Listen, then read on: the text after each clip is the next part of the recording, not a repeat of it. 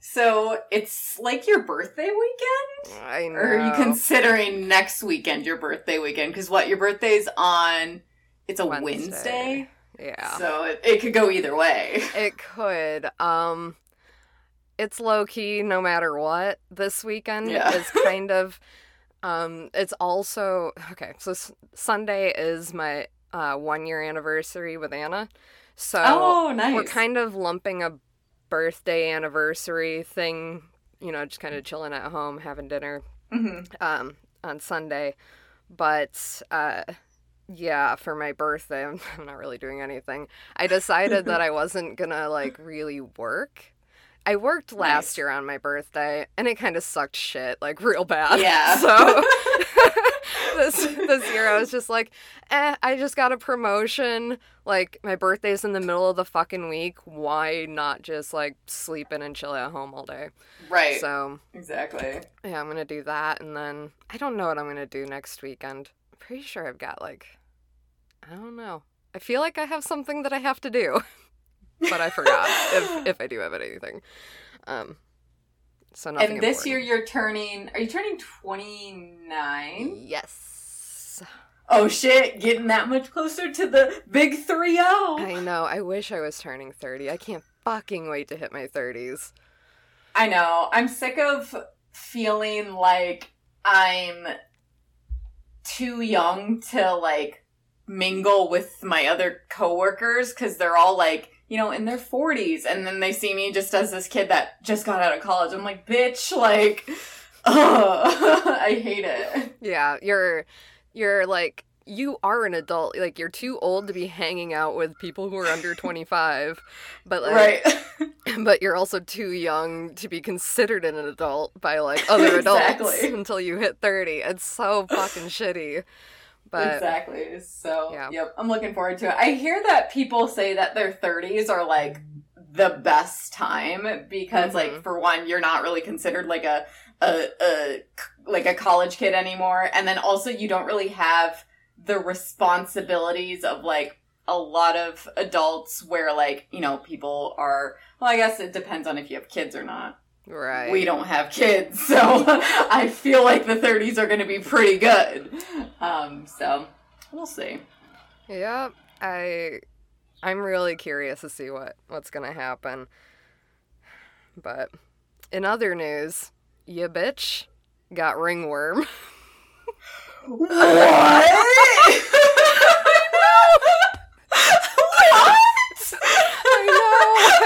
know. What a change of events. I have no fucking clue. Yeah, I know. Sorry. That's all I've been thinking about this morning, because, I've had this, little spot on my arm, and I noticed, another one, and, I've had them for, a week and a half, and they were, kind of itchy, and, they were starting to grow, and I was like, okay, that's looking, and so, last night, I sent some pictures to, a doctor and did, a telehealth visit. He's like, yeah, you definitely got ringworm.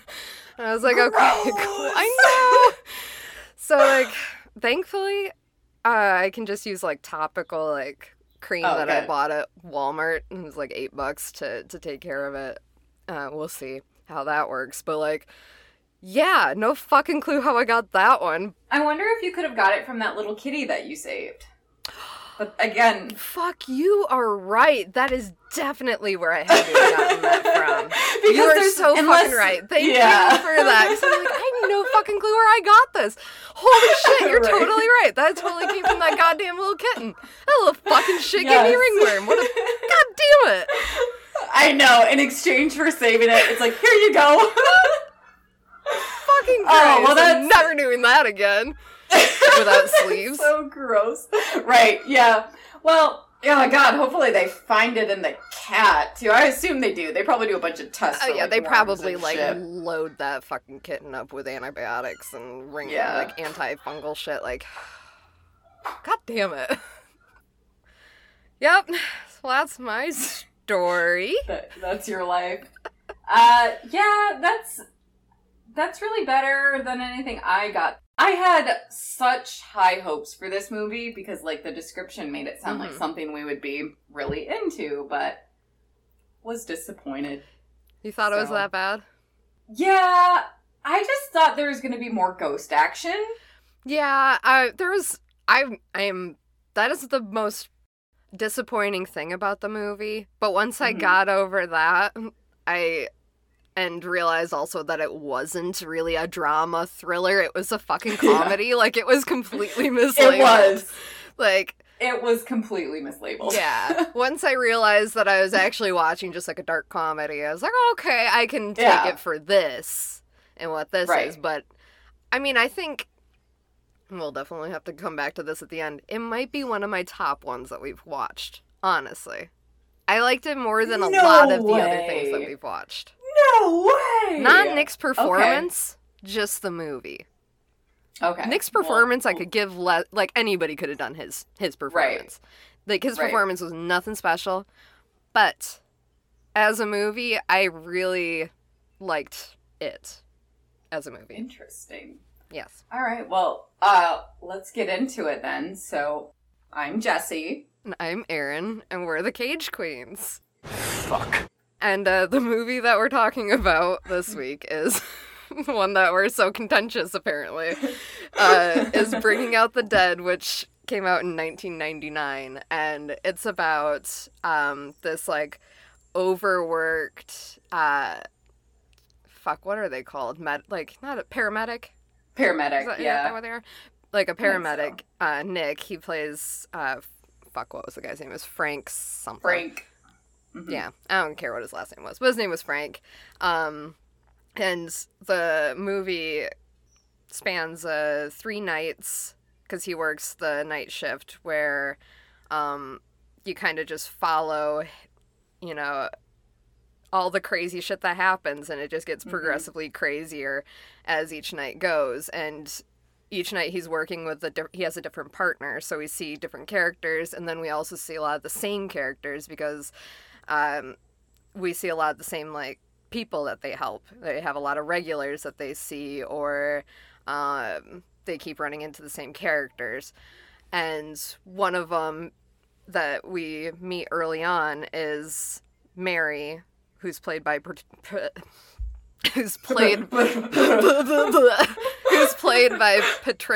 Arquette, who was, fun fact, married to Nick IRL at this time. Not a huge Patricia Arquette fan personally. No.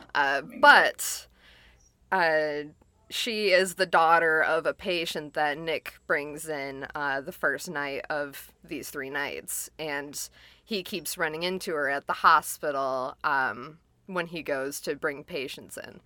And they kind of have a little connection. And he builds these little connections with other people throughout the movie. But after, like, partway through the second night or towards the end of the second night, that's when shit gets real fucking weird and wild. And, yeah. I just kind of had a fun time not expecting, like, I didn't know what was going to happen next, and I think that's what I enjoyed the most about it. It was, like, just, as soon as things started really fucking going wild, it just caught me off guard, and I was like, holy shit, this is really fun. So. Yeah, and I think part of the reason why some of the stories that we were following were so crazy is because they were night shift paramedics in Manhattan. Oh, yeah. And so it was, like, definitely, we got to see some of the, like, weirdest of the weird shit. And I think that job in real life would probably be one of the most interesting jobs, because I don't think that they were far off from, like, what paramedics typically see in places like that. Mm-hmm. And so, because we just got to see, I mean, there was, like, dark sides to it where we did get to see a lot of poverty, a lot of homelessness, a lot of drug use, and, like, a lot of understaffed hospitals. And so it was just kind of that chaos, all of that together, we just kind of created this chaos, and that contributed to Nick's, like, not wanting to do this anymore. And I think that was one of, like, the main themes in the movie, was he was just, like, so tired of dealing with this day to day, because he felt so haunted, like, figuratively and literally by the work that he was doing. That he just, like, he was literally begging his supervisor to fire him so, like, he wouldn't have to go into work. When, you know, I guess he could have quit, but, like, his kind of supervisor guilt-tripped him into staying because he's like, hey, these people need you. Like, go be a hero. And he's like, fuck. Yeah. And then also he was understaffed. Like, he didn't have anybody to go out with, like, the one dude that he had, so... Yeah. Yeah. Nick just felt the need to keep working there even after he said he quit. I know. You swore that you'd fire me if I came in late again. You swore. Like, the ghost thing, we, I believe, thought that there were going to be actual ghosts and hauntings. Yes. Yes. Seeing as that's what we're actually really into. Right. But he was really haunted by, like, the patients that he lost, as in, like, he can't forget them. He keeps thinking about them, and one in particular, Rose, he keeps seeing over and over again in the faces of other people on the street, and and he starts seeing her more and more as he gets, like, deeper into it, and I think he's probably not sleeping at all this whole time, but, like, he's just progressively getting more and more sleep deprived and into it and crazy and in his mind. Rose's ghost was getting closer. The first day he was working with his regular partner, John Goodman. Ugh, I hate John Goodman. He kind of plays a really shitty character. I mean, I guess all of them are kind of shitty in their own way. So, yes. Like John Goodman, he drops like a racial slur about Chinese people. I'm not gonna repeat it, but, like, you know, he's just kind of, I mean, it's the 90s, I guess. I'm just gonna say it's the 90s. But, like, he's kind of, like, overweight and doesn't really want to do his job. And they don't do a whole lot, but that is the day when they bring the one guy, Mr. Burke, to the hospital. He had, like, a heart attack or something like that, and he goes into, like, a coma at the hospital, so they can keep his organs and brain and what, I don't know. They talk about it in the movie about why it's necessary for this guy to be in a coma, but... You have to keep the body going until the brain and the heart recover enough to go on their own. That's when he also meets Mary. That's, like, all that really happens on the first fucking day, is that he meets Mary. Yeah. They're just establishing relationships really on the first day, because Mary and Mr. Burke are pretty much like two essential people that we keep coming back to. Yeah, it did. I think that, kind of going back to what you said earlier, that Mary was Nick's wife in real life. I think that was, like, one of the biggest shockers to me in this, like, in the fun facts. I was like, oh shit. But he's had, like, what, 4 wives or something, so I guess. Yeah, 4 or more. Yeah, so I wonder, is she the mother of any of his kids? I don't think they had kids together. Okay.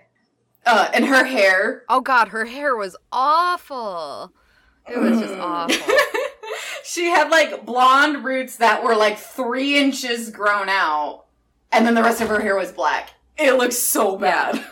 It was like, yeah, it was definitely like a dye job that had grown out and faded. Yes. And it just did not look good. And, I mean, I get that it was for the character. It wasn't a choice that I'm sure Patricia Arquette was making personally. But, like, oh, God, it was just really gross. Her hair was so gross in this movie. And, like, I don't know if they were trying to portray her as, like, kind of like a junkie or something, but then they had her wardrobe dress up. Like, she looked like a grandma the way she dressed, because it was, like, cardigans, button all the way up, wool skirts. I was like, what is this weird combination? I think that's supposed to be her trying to dress, like, professional and not a junkie. Like, I think that was the idea, but, like, she has no sense of fashion because she was a junkie for so long, probably. And then also, she probably has no money on top of that to buy, like, decent clothes. And I don't think we ever find out what she does, like, for work either. No, but she's like a very compassionate person, because there's this one guy named Noel, and he's like another character that we keep coming back to, where he's kind of he has some sort of like mental health issues, and he is, I think he's homeless, he's associated with like, he does drugs and something, and so he's kind of one of those that is always going like nuts on the streets, and that they always have to like kind of reel back in. And like when we first see him, he's kind of like tied down into a hospital bed, and he's kind of having these like illusions or something that he needs to get all this, he needs water because he's like thinking he's in like the desert or something, that he's like really thirsty, but if they give him more water, then he's gonna like, I don't know, his organs are gonna burst or something. And then she's like, ugh, I hate seeing them tie him down like that. Ugh, he just needs water. Like, and she's just like always trying to help him out. And she's like, that's my friend. Like, he needs more help than what they're giving him, and blah, blah, blah. So we kind of see that she cares about people. Yeah, she gives a fuck about people, I guess. Yeah. Her character is actually not a fan of her. No, me neither. I just need a drink. The second day that Nick goes to work, or the second night, technically, because it's the night shift, his partner that night is none other than Ving Rhames. Who plays Marcus. That was my favorite. He was my favorite character. I loved Marcus. He was just this very, like, witty, soulful, like, black man with a mustache. He was so fucking cool. And he was just, like, flirting with the dispatcher all night, like, getting his game on. And he was just, like, so, I don't know, he was definitely my favorite. He was one of my favorites, too. I loved his scene. So, did you know that the dispatcher was Queen Latifah? Really? Like, oh, shit. Yeah. 6'2" young, I don't have time for your game. That's pretty cool. That's a fun fact. I think I also read, because there's a female dispatcher, and then there's also a male dispatcher, and I read that the male dispatcher was the voice of, I think it was the guy, because this movie was based on a book that was written by an actual paramedic, I think in New York or something, and that his voice was also the male dispatcher. I didn't know that. Yeah. I wanted to mention that I bought the book right before I sat down to record this. Really? I was thinking about getting the book, because I was like, I think this would be a fairly decent book. What is the book called? It's just Bringing Out the Dead. Oh, it's the same thing? Yeah, Nice. I think it's by Joe Connolly, right? I think That's so. the guy's name. I looked for an audio book format. No such thing. So I had to buy, and I didn't want to buy a digital copy because I don't like reading stuff on my like phone or Kindle or whatever. I'm not a fan. So I bought a paperback from Barnes & Noble because I'm not going to support the Bezos except for Amazon Prime. Bezos. Like video. Ugh. Because I need the video. Yeah. It's so fucking essential. But I just hate that you can't get, like, separate memberships. Like, you have to get a Prime membership to have Prime Video. I know. It's stupid. It is fucking stupid. But so is Bezos. Yeah. Anyways, so I just have to say that I bought the book.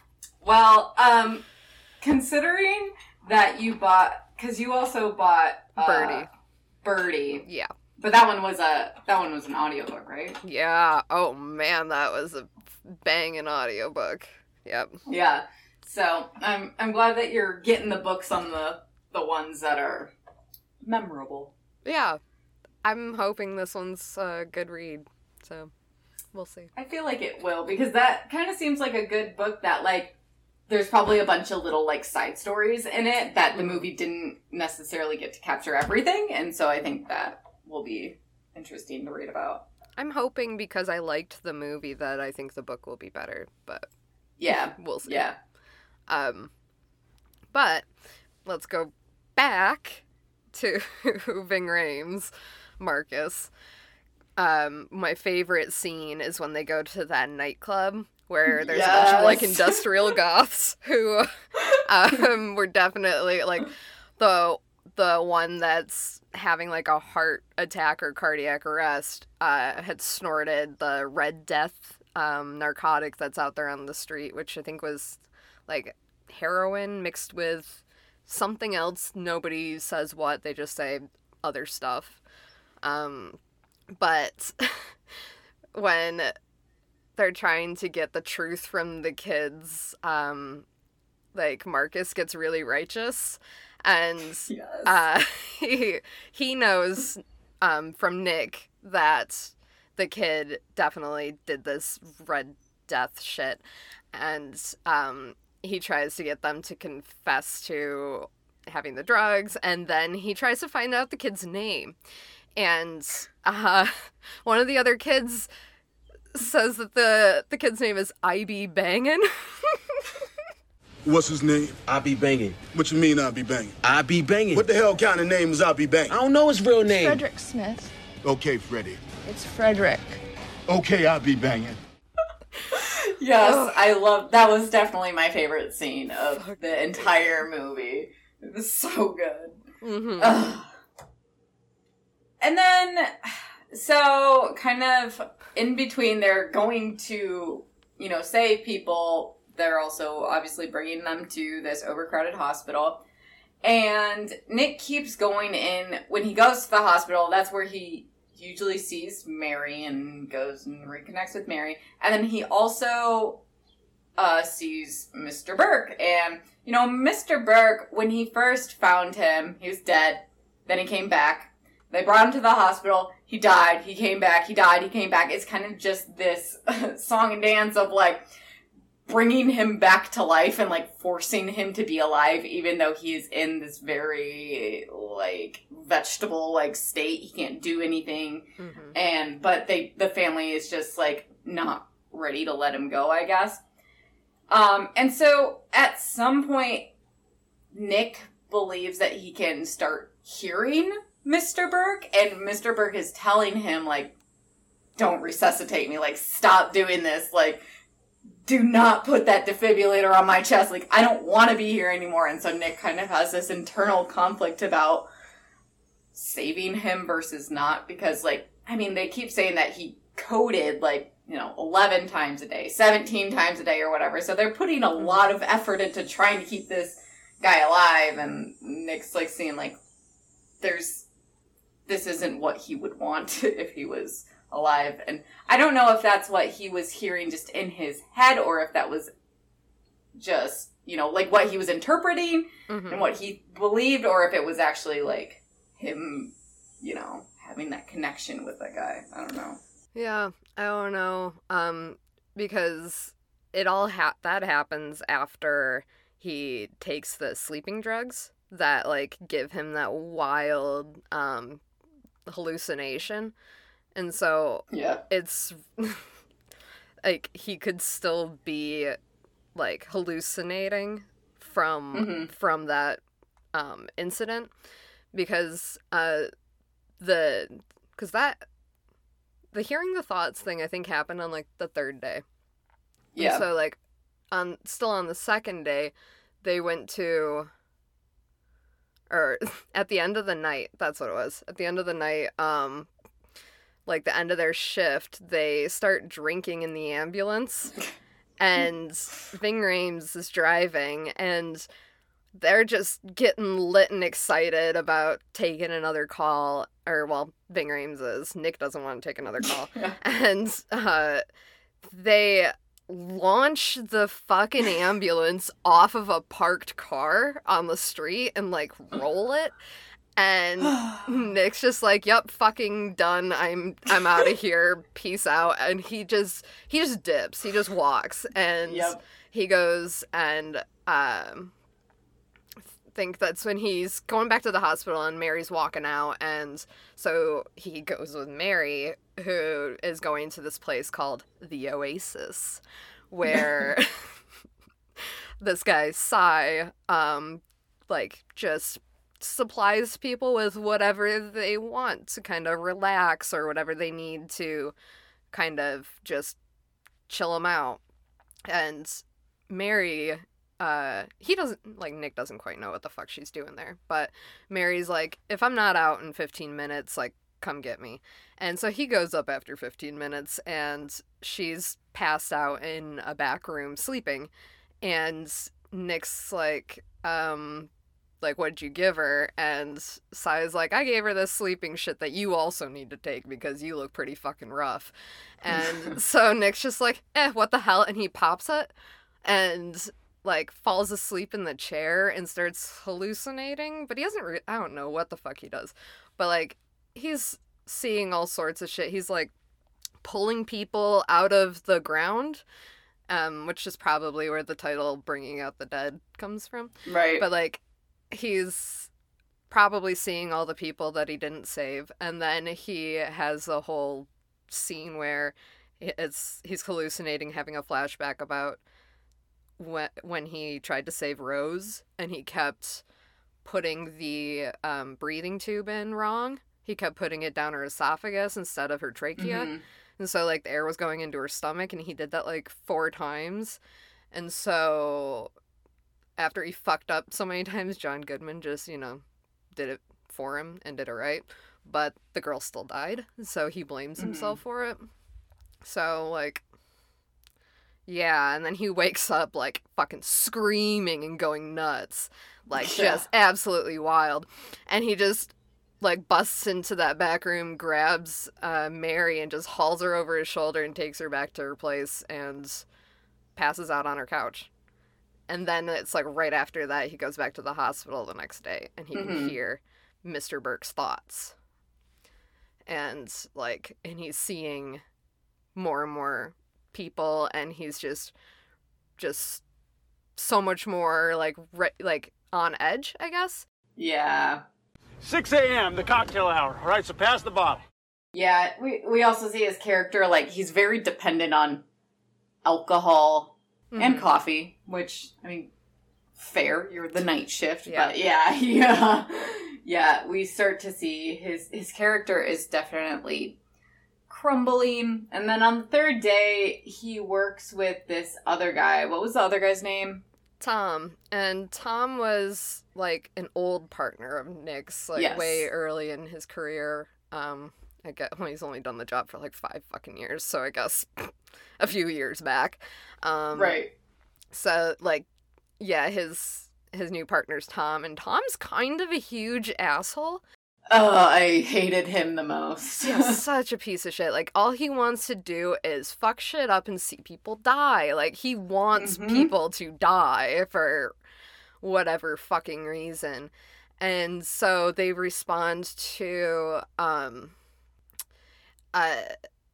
they respond to a suicide attempt call, and it's just this, like, homeless guy, who, like, kind of slit his wrists, but they get there and his wrists aren't bleeding anymore, and they're talking to him, and Tom's, like, picking on the guy, like, really gullible, puts, like, a thing on his forehead and tells him that it's, so like, sad. That'll make him feel better, but if it turns green, to go to the hospital, but it's, like, just all bullshit, and the guy's super gullible, and then Nick sits down with the guy and tells him that looks at his wrist and tells him that it's the worst suicide attempt he's ever seen. And then he's like, you need to cut this way on the, on your artery.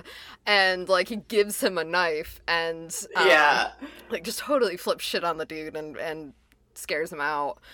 But they're super dicks. They're super dicks to the homeless people. And did you see in that scene, too, because they it was, like, it was in a tunnel somewhere where a bunch of, like, homeless people kind of congregate.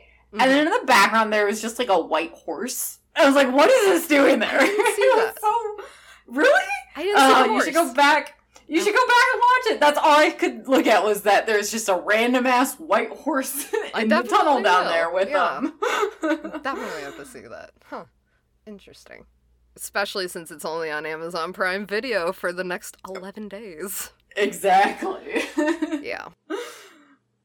After that, they they go and respond to what they assume is some guy that is jumping off a building or something, and Nick goes up there, and it turns out it's the same building the Oasis is in, and that kind of the people that were there were all shot. One guy the woman was shot, and then two of the guys tried to jump off the building. One guy landed on the patio and broke his legs, and kind of like the main drug dealer, I guess, tried to jump, but he landed on like this post and just like that stabbed him and was just like kind of like keeping him dangling on the edge of the building, so he wasn't trying to jump off, he was just kind of stuck there.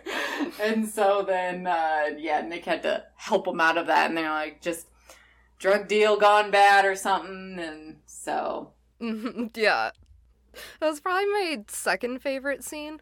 Yeah. Because the guy is Cy, the one that gave Nick the pills that helped, or that, like, triggered his hallucinations.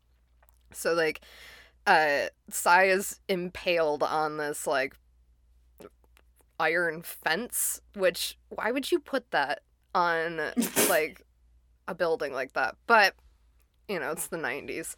So, he's, like, impaled on it, and they have to start cutting the fence, and the fence is going to get hot because the heat's going to, like, heat all the metal.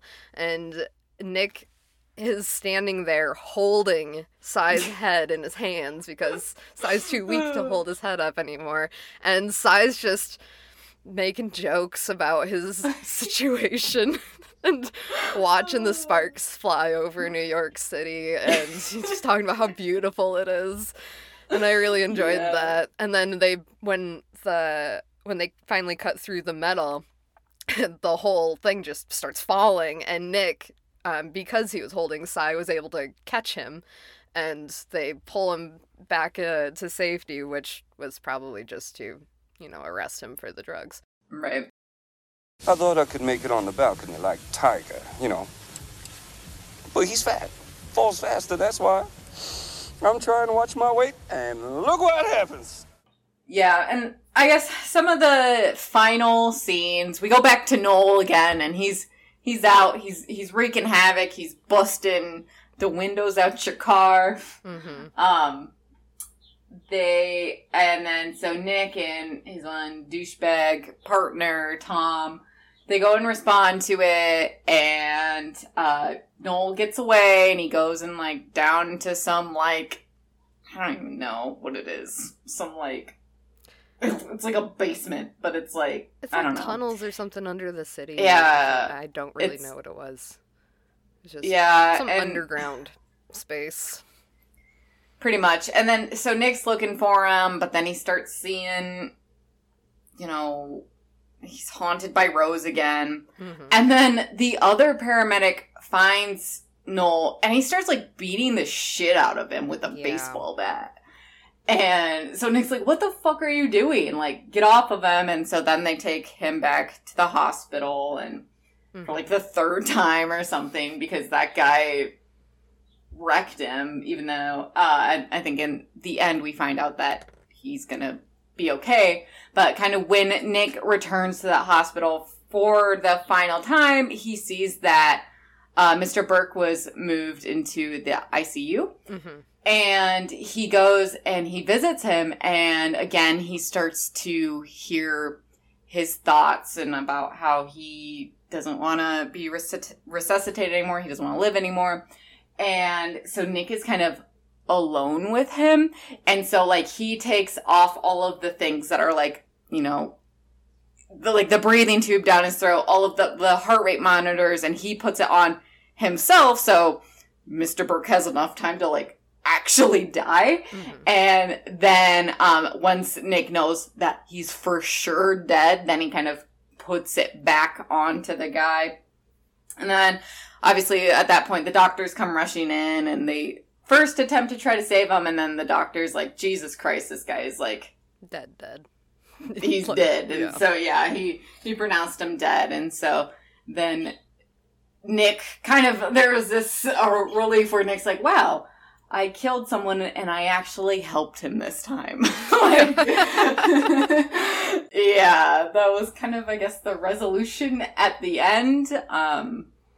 Yeah. Yeah, and he at the very, well, after Mr. Burke died, my very first thought was their hospital bill for his stay is going to be fucking insane for resuscitating him 17 times and no shit, like having him hooked up to all that shit. But you know, do whatever it takes.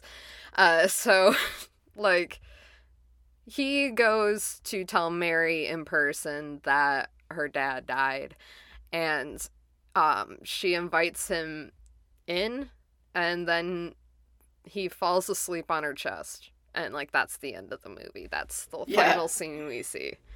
Yeah, and it's just like them still like sleeping together or whatever, and then like there's this bright light that kind of like, it looks like Nick is glowing and it keeps getting like lighter and lighter and lighter, and then the movie fades out. I was like, whoa, what is this? The best drug in the world.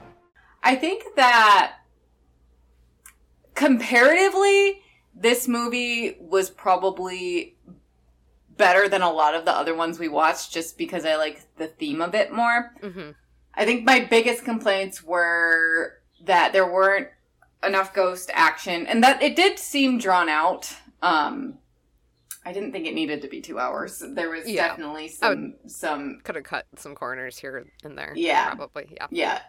If it was an hour and 30, I think I would have been perfect for that, to capture all that they needed. I did like how there was some like dark humor twist to them, and it was definitely a good vibes from this type of movie, the type of, you know, shit that we like, compared to just like actions and guns and violence and all that kind of shit that we're used to Nick normally being in. Yeah. So I feel like that those few movies that we had right in a row of just action really soured like the feelings on Nick movies for a minute, and I feel like we'll have lots of other different things in this, you know. Well, we had I can't even remember now. I'm like, what were the movies that we had already watched? It doesn't fucking matter. No. It's just another different thing that he's done now. And I think it was actually pretty similar to like Vampire's Kiss and Leaving Las Vegas, kind of like a mixture of those two. Yeah, I think so. Yeah, because it had the crazy and then it had the dark, which were kind of both of those movies. Yeah, I think that. Damn, Birdie's number 10. Looking at our list right now. How did that manage to get so damn high? Yeah, I do really like the concept of this movie. I think that was a good concept to make a film about, because it is just such an interesting world that paramedics live in. So yeah, I think it could go pretty high on our list. Yeah, I mean, I'll let you kind of give me your feelings on that, because I'd put it, like, if I would even, I mean, in these top two categories, like, just top two positions, I'd put it all the way up. I would knock Fast Times out of the top just for this. Wow. I know. Wow, I'm impressed. I thought that this was enough for me to kind of get back into, you know, liking Nick movies. Because I feel like I've really started to hate them. Let's see. So I was initially thinking putting it... I think it's better than Leaving Las Vegas. Yeah, for sure. I didn't like it more than Vampire's Kiss. Okay. So I would probably put it under Vampire's Kiss. But I think it's better than... I don't even know why Moonstruck is so high. Here. I don't think Moonstruck's that good. I know you don't. How about that? Perfect. All right, so then we changed it so that Vampire's Kiss is now 4th. We're going to put this movie as 5th, and then Moonstruck got bumped down to 6th. All right. Yeah, so we can do whatever we want if we want. Is that a different font? I don't know. It kind of looks different. It does look different. Whatever. Yeah. Yep. I'm just gonna ignore it. Well, you'll definitely have to let me know about the book and if the book is worth reading, because I was thinking about getting the book. Yeah, so according to Barnes & Noble, I won't get it until next Friday. But, so, I'll read it. Man, I don't know how long it's going to take me to read it. I have no idea how long this book is. I assume it's probably pretty short. But I'll read it, and if it's any good, I'll send it to you, or I'll send it to you anyways. So Sweet. I wouldn't do that. All right. So it looks like the next movie that we're watching is a popular one. It is Gone in 60 Seconds, released in 2000. Mm-hmm. And it's described as a retired master car thief must come back to the industry and steal 50 cars with his crew in one night to save his brother's life. And this is the movie with Nick and Angelina Jolie. Yeah. So, I did see this movie not that long ago. Maybe like 2 weeks ago. Really? Yeah, 2 weeks ago. Because this is one of Anna's favorite movies. Really? It's the top movie that she enjoys. I'd say it's her favorite Nick movie. Oh, interesting. Yeah, she owns it on DVD. So, she was in the mood to watch it. Like, it might have been a week ago even. So, yeah, she was in the mood to watch it. Because this whole time she's like, when you watch that one, I want to be there. I want to watch it with you. And I was like, yay! Are you sure? Because I'm going to be pausing it like 100 times right now. Right. So, we ended up watching it. So I watched it for fun first. And now I'm going to have to watch it again to take notes. For business. For business. Well, at least it'll be fresh in your mind. I think I've seen this movie before. I don't know how long ago, but yeah, it's definitely one of his more popular ones that people kind of know him for. So. Yeah, he's playing Memphis Reigns. This movie's rated PG-13. Yeah. Yeah. I always judge movies that are below R. I know. Like, oh no. But I'm pretty sure that a lot of movies now are being released as PG-13 because you get a wider audience at PG-13. Yeah, that's true. And that's like the age range where people are probably seeing the most movies. It's like they're teens before, they're 18. When they can just fucking stream it at home. Right. Like an adult. Well, I think it's safe to say that this movie had us D-E-D. Dead. I didn't kill you.